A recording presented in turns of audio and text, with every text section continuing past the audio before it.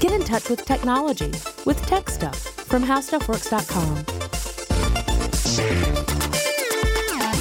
Hey there, and welcome to Tech Stuff. I'm your host, Jonathan Strickland. I'm an executive producer here at How Stuff Works and iHeartRadio, and I love all things tech. And today, as often is the case with Tech Stuff, even though I say I love all things tech at the beginning of the show, it begins with a caveat because I don't love everything in this particular story. It's a really shocking one. On January 30th, 2019, Reuters published a long piece about a secret spy project out of the United Arab Emirates. The project is called Project Raven, and how the agency that was overseeing Project Raven had hired away hackers and cybersecurity experts, a lot of them from America, including American citizens who had previously worked for the United States National Security Agency, or NSA, which is a pretty big deal. So what exactly is going on here? Well, in this episode, I'm going to talk about the NSA and what it does first before I get into Project Raven. And I'm doing that for two real important reasons. One is that Project Raven employed lots of former NSA employees or contractors, and Project Raven appears to use many of the same techniques that have been developed and relied upon over at the NSA for many years. Another is that while much of Project Raven is still a mystery, we haven't seen all of the documents that Reuters has referred to, that Reuters came in possession of some of these documents, rather. But I haven't seen them all. But I figure that by understanding what the NSA is and what it does, we can extrapolate quite a bit to understand what Project Raven is all about. So we're going to start with talking about the NSA and what they do, and then switch over to Project Raven in more detail. So the NSA formally became an agency back in 1952, but the motivation for creating the NSA dates further back. In fact, it dates back to the First World War. A guy named Herbert Osborne Yardley, who was a telegraph operator, served as a cryptographer with American forces in France during World War I. This was not unusual. A lot of telegraph operators worked in various theaters of war, either as communications officers or cryptographers. And he recognized that the United States really needed to step up its game because he was handling communications from top brass. And he found that the American command was using codes that were outdated and or easy to break. He even broke a few of them on his own. So he advocated for a much stronger approach to cryptography, and he would eventually become the lead of the so-called Cipher Bureau, sometimes also known as the Black Chamber. Pretty ominous sounding name right there. This office would intercept messages from around the world and attempt to decode them to figure out what the heck is really going on out there. And this practice was not universally accepted in government circles. And the U.S. Secretary of State Henry L. Stimson, who served under President Herbert Hoover, famously pulled funding for the office in 1929. He found the very concept of reading messages intended for other people to be abhorrent, or at least that's what he said. He essentially made a comment along the lines of, a gentleman does not read another gentleman's letters. So you wouldn't intercept someone's mail and read what was written to them and then pass it back along. That would be illegal. And he says, well, the same thing should be true between nations. Now, there's definitely a healthy debate that we could have about whether or not the methods used by the Black Chamber were justifiable or ethical. According to the Saturday Evening Post, this agency, the Black Chamber, was known for making deals with telegraph companies to get access to communications across those companies' infrastructures. So it would be a lot like the news that broke in 2013 when Edward Snowden revealed that the NSA had agreements or had essentially strong-armed major internet companies in order to get access to electronic communication, companies like Google, Facebook, Yahoo, and Microsoft, among others. Now, we're going to get back to that. But anyway, my point is, some things never change, right? This was originally back in the 1920s with telegraph companies, and then you fast forward to the 2010s and you find out the same thing's going on, but now with internet companies. You also realize that Yardley's response to the office getting shut down was to write a tell-all book about the Black Chamber. It essentially said, well, if you're going to close out the Cipher Bureau, then I'm going to write a book about all the stuff we did. And he effectively spilled the secret beans to the world, much like Edward Snowden did in 2013. Although, to be fair, Yardley was doing it kind of out of spite, whereas Snowden apparently was doing it because he had strong feelings that the practices of the NSA were against freedom, really, certainly against an expectation of privacy. So history really does repeat itself in some ways. Well, while the Black Chamber was in the process of getting shut down in 1929, the United States Army opened up its own intelligence gathering office called the Signal Intelligence Service, or SIS. The SIS took possession of the files that Yardley's office had generated during its operation, so they got hold of the Cipher Bureau files. This new office became the core of the NSA when President Truman formally created the agency in 1952. According to the NSA's own website, the purpose of the agency is to, and I quote, save lives, defend vital networks, advance U.S. goals and alliances, and protect privacy rights. That last one is kind of interesting to me. The NSA is part of the Department of Defense, so it is no longer a branch of the Army or any specific branch of the military. It's part of the Department of Defense overall. It's meant to gather intelligence, both foreign and domestic, largely through signal processing or intercepting electronic means and radio means of communication. But you might wonder, what the heck is the difference between the NSA and the other intelligence agencies? Because we talk a lot about different intelligence agencies, and it's pretty easy to get them all confused. So you've got the CIA, or the Central Intelligence Agency. That agency focuses on foreign intelligence, and it's mostly concerned with the kind of spy stuff we associate with the movies, though in reality, it's rarely anywhere near as glamorous or as easy to follow. Things get a lot more messy and a lot less flashy in real life. But this is the agency that oversees covert ops and counterintelligence efforts in other countries and passes information along to the executive branch of the government. For those of you not in the United States, the executive branch would include the president and the presidential staff. The FBI, or the Federal Bureau of Investigations, fills a similar role but for domestic concerns, so stuff that happens inside the United States and usually involving U.S. citizens. It's also the lead law enforcement agency and focuses a lot on counterterrorism and just investigations in general. So this is the agency that was famously profiled in The X-Files, although obviously that was a real work of fiction. Anyway, the NSA is mostly concerned with making and breaking codes. So it focuses on ways to communicate secretly, and they do this in order to keep U.S. interests safe and also how to break all the other codes that are out there so that we know what the heck is going on. And they do this both for foreign communications and domestic communications, which leads critics to point at the NSA and say they're spying on you. And the NSA might say, sure, we have all your data, but we don't look at it unless you have given us a reason to look at it. Fun times. We'll touch on that a little more a bit later. There's also one other agency in the intelligence community I feel that I should mention, which is the Defense Intelligence Agency, or DIA.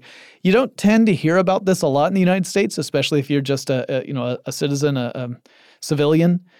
This is part of the Department of Defense, just like the NSA is, and this agency focuses specifically on military intelligence and combat support. So that's why you don't tend to hear it in your day-to-day life as a civilian. It's really a military application. Until recently, the general public in the United States had not heard a whole lot about the NSA, with a couple of famous exceptions. And this was something the agency itself took advantage of. The CIA and FBI are far more prominent in the American psyche. They're typically romanticized in popular culture as the stuff of spies and crime investigations. Now, when the NSA was first formed in the 1950s, it was effectively a secret organization that was not publicly disclosed. In fact, there was a little bit of a joke that NSA stood for No Such Agency. However, the nature of communications and the widespread use of ciphers and cryptography and the growing ranks of NSA employees meant that by the late 1960s, it was pretty much impossible to maintain that the NSA was non-existent or even trying to keep it a shadow organization. It became clear at that point that there was such an agency, although a lot of people still didn't really understand what it was doing. So the NSA activities weren't widely communicated or understood among the general public. There were a few spikes in awareness, as I alluded to earlier. In the mid-1970s, in the aftermath of the Watergate scandal, there was a major one. There was a Senate investigation that revealed that the NSA had been intercepting telegrams leaving or entering the United States, including correspondence between American citizens. And it was a program called Project Shamrock. Another shocking revelation was that the NSA had been monitoring communications between civil rights leaders during the 1960s, including Martin Luther King Jr. and a couple of U.S. senators as well. There were records that the agency was also keeping tabs on people who objected to the United States being involved in the Vietnam War. And all of this led to Congress establishing a new set of guidelines that the NSA would have to follow, and it was meant to restrict how and when they could collect information. It was called the Foreign Intelligence Surveillance Act, or FISA, F-I-S-A. To get permission to spy on American citizens, the NSA would first have to get permission from a special court established just for that purpose. It was called a surveillance court, or an intelligence court. This wasn't quite the same thing as securing a warrant through a normal court, but it was a check on the NSA's power. They couldn't just wantonly start listening in on people and have it be legal. So things pretty much went that way for the next couple of decades until September 11th, 2001. That's when we had the terrorist attacks here in the United States that were so devastating. And in the wake of that, the president of the United States at that time, George W. Bush, expanded the NSA's powers and authorized the agency to monitor communications, including phone calls and emails of American citizens without having to secure a warrant from this surveillance court first. The idea being that this would speed things up and potentially prevent further catastrophe. But the flip side of that was there was no oversight. There were no checks on this power. The New York Times broke a story about this warrantless wiretapping program in 2005, and then a couple of years later, under tremendous political pressure, President Bush ended the practice. But then we get to 2013, when a former contractor with the NSA, someone who had worked with the CIA before that, a guy named Edward Snowden, dumped an enormous amount of information on the world, revealing that the NSA had been gathering data about telephone calls and internet communication between millions of Americans in widespread operations. The NSA attempted to mitigate the impact of this revelation, in part by saying that while it was in fact gathering all this information, no one was, actually looking at the information unless they needed to, in which case they totally said they were securing permission first from a top secret court that couldn't publish its decisions. This might sound like a get out of jail free card to you, and a lot of people criticize this approach. The idea that the NSA could go to a secret court and get approval without having to reveal any of this to anybody, and then do a search on all this data that likely would include stuff about you in it. And anything they turned up, they could potentially focus on and use in some way further down the road. That was pretty disturbing. So they were collecting the information like crazy, but they said, we aren't going to search it or look for anything specific unless we already have approval. This still was not really comforting to a lot of people. It wasn't something that many people found justifiable. There were a lot of complaints and criticisms. And it also it involved an increase in resentment toward companies like Google, Facebook, Microsoft, companies that were, at least in appearance, cooperating with the NSA. However, I covered a lot of this back in 2013 when the news first broke. So rather than go over all that again, we'll just move on. And this was the super fast overview of NSA. Obviously, there's tons of stuff we could talk about. You could do a full mini-series about the NSA, no problem. And if I were to do that, I'd have to bring Ben Bowlin on because if you want to talk about people who know stuff that they don't want anyone else to know they know, he's the guy to go to. Right now, let's take a quick break, and when we come back, we'll cover the story that inspired this particular episode. But first, a word from our sponsor.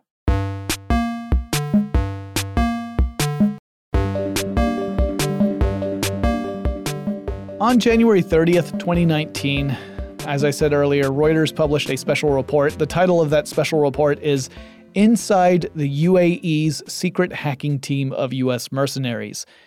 It is an amazing read. I highly recommend you seek it out. Now, I'm going to cover the basics of that piece in this episode, but I wanted to give special mention to journalists Christopher Bing and Joel Schechtman, who wrote the piece. Most of the article focuses on Laurie Stroud, who is an ex-NSA employee who later on worked with the NSA through a security contractor as well, who then landed a position with the United Arab Emirates' top-secret program, Project Raven. Stroud has the distinction of being involved in that massively publicized NSA leak from 2013 as well. So let's backtrack a bit. Stroud started as a direct employee of the NSA back in 2003. Then in 2009, she officially left as being an NSA employee and came back to work for the NSA as a contractor of a part of a team of cybersecurity and intrusion experts, or you could call them hackers if you like, who worked as a consultant to the NSA.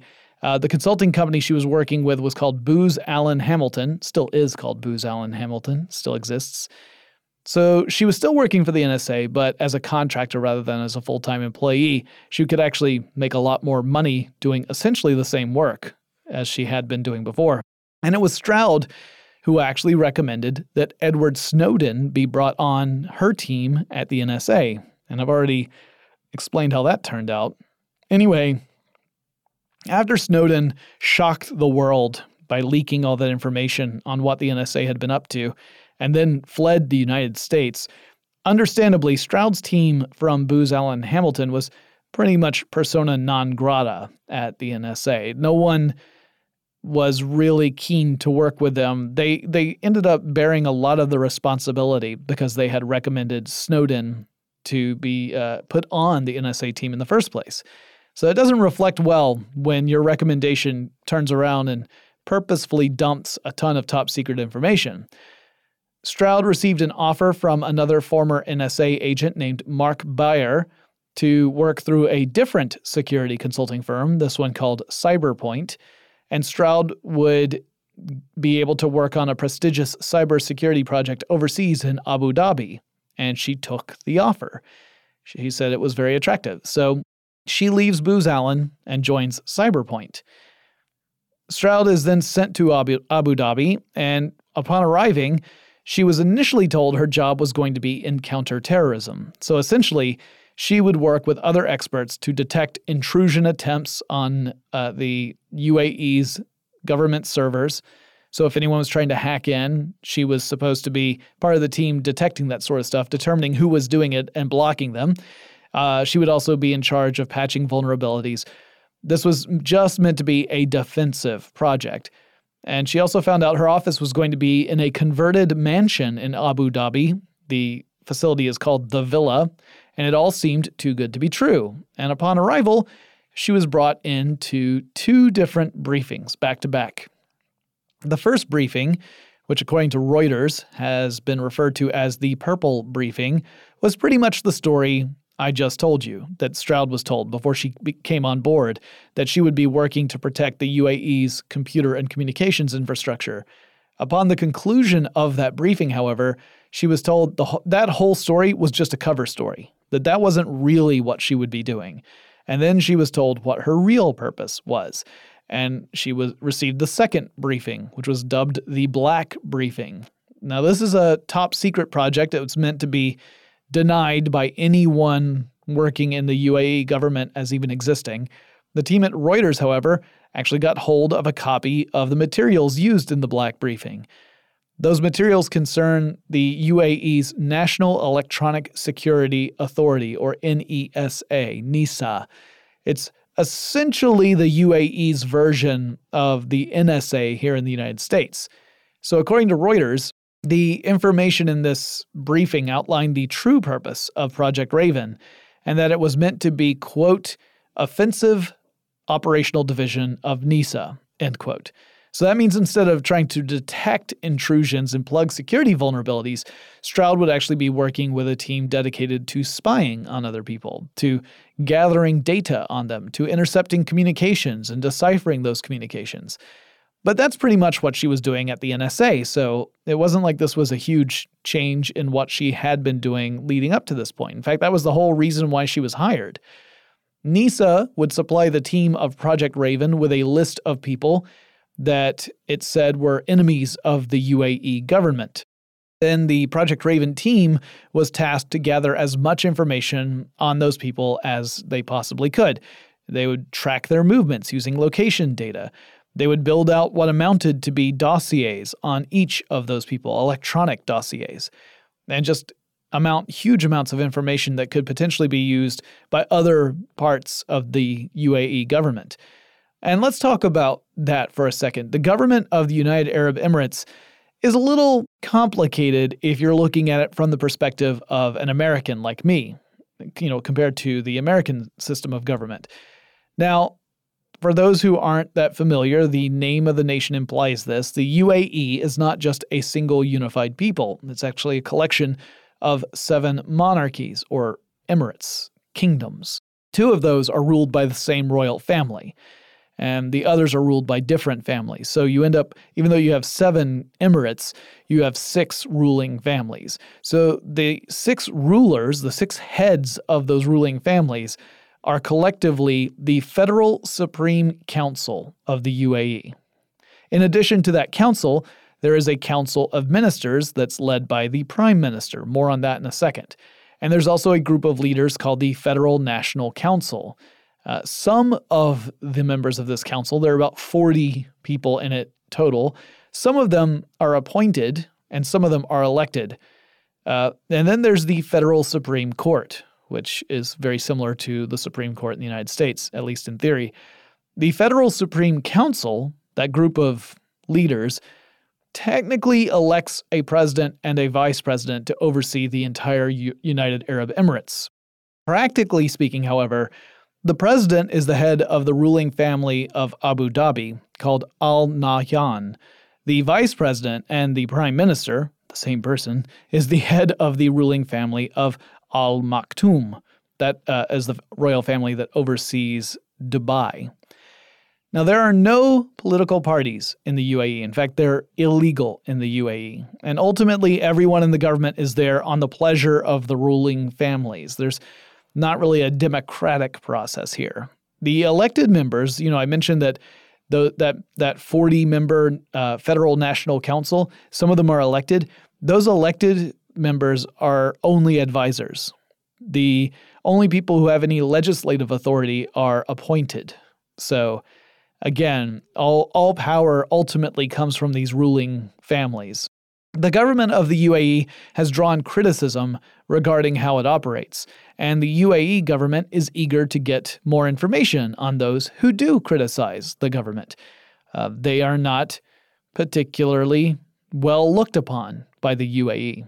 Before Project Raven, the UAE largely relied on primitive means to spy on these identified enemies, to get electronic data on them. So typically, in the old days, NISA, that agency, would send an operative to get physical access to a target's computer or mobile device and install monitoring software on it. So you actually have to get to that person's computer and then install some malware. That's actually a pretty tricky challenge, even if the target happens to live within the borders of your country. But some of UAE's identified enemies are foreigners who live abroad.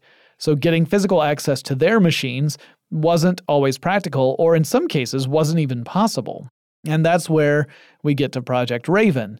The UAE wanted people who had experience designing malware that could monitor communications and then send reports back to HQ on an ongoing basis.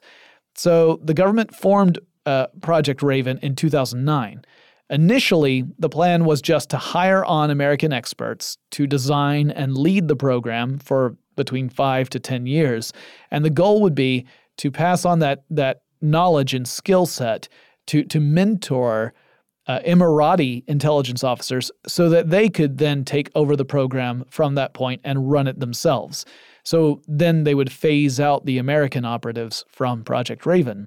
And the UAE wanted people who understood how to infiltrate a machine remotely, which, as it turns out, often depends largely upon social engineering.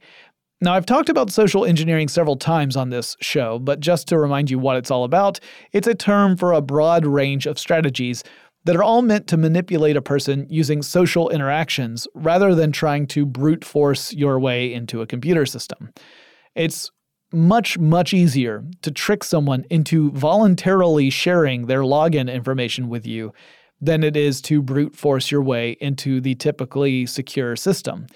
So, for example, you might pose as an IT professional who has been hired on to install updates to a computer and say, I need to install this update, give me your login so I can put it on there and then I'll be off your way. But in reality, what you're doing is installing malware to spy on a person's every move. In the case with Project Raven, one of the stories they told was some operatives who posed as human rights activists who were sympathetic to the missions of other activists, target activists, people the UAE had identified as being enemies of the state. And it was all in an effort to win over their confidence and trick them into installing malware. And it worked. We've seen this sort of stuff work lots of times in lots of different applications. Project Raven received directives to focus on people who were known to speak out against the UAE government. Project Raven would monitor social media and gather data about people who had said critical things about the UAE and the monarchies. Stroud relayed that it wasn't her team that ever made a decision to go after anyone or to take action against someone. They were just there to dig up dirt and occasionally trick people into installing malware. Now, that sounds a little bit like a justification to me, something that someone might cling to in order not to get too wrapped up in how involved you are in the overall big picture stuff. But it also was a way for the UAE to separate the operatives in Project Raven from any actions so that the Raven activities wouldn't stand out too much. There was a plausible deniability element there. The UAE likely didn't want to draw any attention to these operatives, especially not from the international community, and probably not from the NSA in particular, because anything that would target, say, an American citizen would immediately jump up on the NSA's red flag list of this is unacceptable. You can't use American operatives to help spy on Americans. Defensive measures are one thing, but actively spying on people is another. Another interesting point in the report is how Stroud seemed able to deal with the realities of her work as long as it didn't involve targeting American citizens. Monitoring the activities of a British journalist, for example, seemed like fair game, but when it came to doing the same to American citizens, she felt that was a betrayal. And I find this particularly interesting, that somehow a person's citizenship makes an action against them either acceptable or not acceptable. That as long as it's not against the people from my own country, this is okay. But once it is people from my own country, it's not okay. Never mind if the other countries are allied with the home country or not. In 2015, the UAE told Project Raven employees that if they wanted to continue on with the program, they would need to join a UAE cyber defense company called Dark Matter. So this was the UAE saying, we're handing over control of Project Raven to a different consulting firm. This consulting firm is Dark Matter, and if you want to stay on, you need to sign on with them. Over the next couple of years, the American team members were digitally sequestered from some of the Project Raven operations. And by that, what I mean is they were not given full access to all of the information that Project Raven was gathering. The Americans made up a good percentage of the operatives in Project Raven who were intercepting communications and gathering data. But they weren't the only ones. There were a lot of citizens of the Emirates who were there too, who were also working on this. And there was some information, some files, that the American team was specifically told, don't look at this stuff. this isn't for you. There were these Emirati-only collections of data, which led to concern among the American team that maybe some of the targets of Project Raven could be other Americans, which would put them in a pretty tight spot. And as it turns out, they were right to be worried. I'll explain more in a second, but let's take another quick break to thank our sponsor.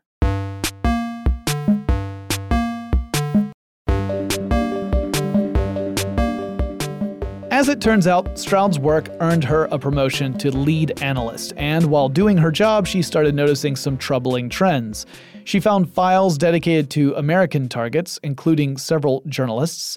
She brought that to the attention of her superiors because the American operatives had been reassured that the program would not target American citizens. She was reprimanded because she looked into these areas that the Americans were told, don't look here, and she had looked there. Her job as lead analyst gave her the access, but she didn't technically have permission to look at that. Her manager, who had convinced her to take the job in the first place, had said that any targeting of Americans was only to be handled by non-American staff on Project Raven, but that hardly seems comforting. Stroud was initially put on leave after she brought this stuff to the attention of her superiors, and her passport was confiscated, which had to have been terrifying. She was stuck in the UAE for about a couple of months before the government allowed her to leave, and upon her return to the United States, she quickly sought out the FBI to tell them about what was going on, and then presumably at some point around that same time approached the journalists from Reuters to start sharing her story with them. And this is where we start to get into a very tough series of questions. And I'm not being flippant about this. I really do think these are difficult questions to answer. The very nature of intelligence and counterintelligence is fraught with ethical issues. So on the one hand, there are definitely governments, organizations, and people out there who, through their goals and methods, may cause harm to entire populations and even entire countries. And knowing what they're up to is absolutely key in making sure that harm doesn't actually happen, to prevent it from happening. On the other hand, it's very easy to get sloppy with this, to overextend this capability, and to loop in people who are just living their lives. Or, here in America, we, at least in theory, have a dedication to freedom of the press and freedom of speech. So people who speak up for causes they believe in, if they're not inciting people to violence or advocating for destruction of any sort, if they're advocating for change, like human rights activists are, in the American perspective, that's totally within their rights and that should be supported. But that's not the way it is all over the world. Laurie Stroud's line, the line she drew where she said everything before this is pretty much okay, that line stopped at targeting American citizens. Now, someone else might have a different line. They might extend their boundaries to include people from other nations, but not for terrorists, but maybe for people who are human rights activists or are criticizing a government, but not calling for an overthrow or a revolution or something. Those people might say, well, no, I'm gonna include those in my line too, not just people from my own country, but people who aren't doing any active harm but are advocating for change. A third type of person might say, nope, everyone's fair game. I was paid to do a job and I'm just going to do my job. And that leads to another series of questions. There's this idea of taking on this sort of work on a contract basis for governments other than your own home country. Is that ethical? If you were to renounce your citizenship and you became the citizen of another country, I think you could easily argue that you no longer hold any allegiance to your former homeland, and now your new home is what you have allied yourself to. But assuming you remain a citizen of country A, would it then be okay to join an intelligence agency in country B? Even if countries A and B are allies, that still seems a little questionable, particularly if, as your role as an intelligence officer in country B occasionally requires you to spy on people in country A. Project Raven was originally intended to be a program in which the experts from America would share those knowledge and all those skills with Emirati intelligence agencies. But even that little bit of a gray area would be problematic in some cases. I mean, if they were to share any sort of practices that were considered top secret and therefore not practices the NSA would be terribly keen on other countries getting hold of, that's a problem all in itself. The fact that Reuters used the word mercenary in the headline for their piece, that has a lot of implications. Mercenaries hold no allegiance to any particular authority. They go where the money is. So a mercenary might work for one side in a conflict and then switch sides to the opposition with no thought about it other than the money's right. Related to the story is the revelation that the UAE apparently took advantage of a security vulnerability in iPhones that used to exist. It has since been patched. So according to CNET, the UAE government purchased this app from some unnamed outside country. So someone else developed it, and then the UAE government bought it. And the original programmers created a tool called Karma that exploited the vulnerability in the iPhone by sending a message through the native iMessage app on iPhones. So according to reports, all you had to do was send one of these messages through the iMessage app to the target iPhone, and that would be enough to compromise the target iPhone. From then on, Karma would gather data, including messages, email, location information, and photos from the iPhone and automatically send it back to the spies. This operation happened from 2016 to 2017. It did come to an end, but that's because Apple issued a security patch that fixed some of those vulnerabilities in 2017, and it limited the usefulness of Karma. While Apple had already fixed this problem, and it's possible that Apple did this without even knowing that Karma existed, the news that it was in widespread use in the UAE was another blow against the company, which is also reeling from the revelation that a security flaw in the FaceTime video calling app on iPhones can allow someone to listen in on a person's iPhone just by making a video call, even if the other person didn't accept the incoming call. So let's say you use FaceTime to call somebody, they haven't taken the call. It would activate the microphone so you could listen in on the target iPhone microphone, which is pretty scary stuff. I'm going to do a full episode about that in the future. I have a guest I want to bring on to have a discussion about this. In the wake of this Reuters report, the Committee to Protect Journalists, which is a nonprofit headquartered in America and it promotes freedom of the press around the world, issued a statement criticizing Project Raven and the targeting of journalists in particular. A coordinator at the organization said, quote, "What we've learned about Project Raven raises significant concerns over the lengths to which the UAE will go in targeting journalists, and the involvement of former U.S. intelligence officials is also disturbing. Emirati officials must stop targeting the press at home and abroad, and the U.S. must make it clear to their allies that hacking journalists' phones is not a legitimate counter-terror strategy." End quote. Now, I wish I had an answer to how it would be best to conduct intelligence and counterintelligence operations, because the stakes can be very, very high. They're certainly high for the people who are under surveillance, and it's potentially high for millions of people depending upon the specific situation. My main takeaway from this story is that it's important to guard your own security as best you can. It is best to practice smart, secure behaviors. Use stuff like VPNs and encryption whenever possible. Don't trust that services that depend upon your data for business will be ethical in how they handle that data or careful in how they handle it, and someone else might get hold of it. And remember that even if an agency or organization is not actively doing bad things against people in general, agencies and organizations are made up of people. And individual people may behave in ways that are outside the parameters of the respective organizations. I'll give you a specific example. Back in 2013, one of the many stories that came out in the wake of this data dump about the NSA was that there were some NSA employees who had been misusing the tools developed for the widespread wiretapping project for their own personal benefit. So NSA was saying, yes, we are gathering all this data, but we're not looking at it. We're only interested in specific information at any given time. And when we are, we go through the proper procedures to make sure all the T's are crossed, all the I's are dotted, and then we will conduct our investigation. So sure, we've got the evidence already, but we won't look at it until we've got the proper authority to do so. But that did not stop some members of the NSA staff from using those very same tools to spy on specific people they knew personally, like ex-lovers or a spouse.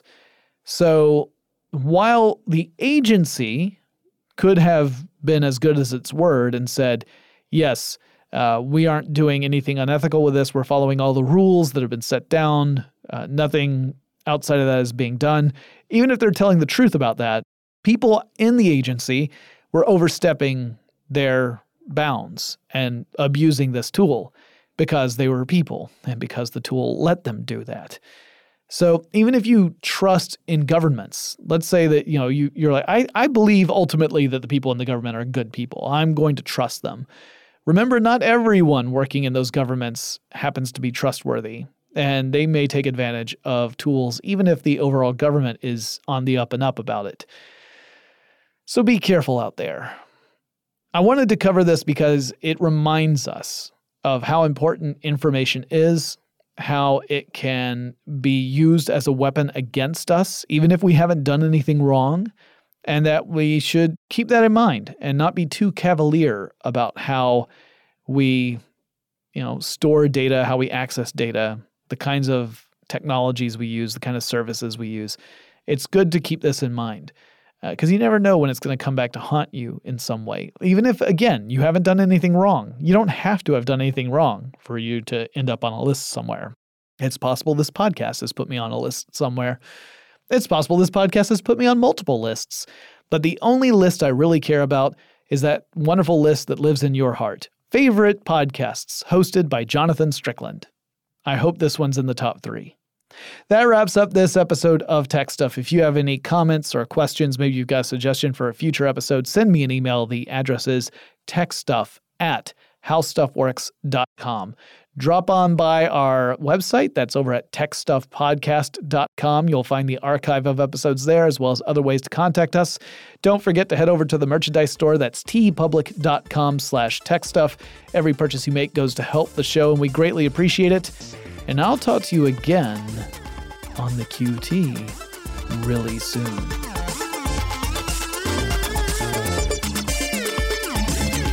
For more on this and thousands of other topics, visit howstuffworks.com.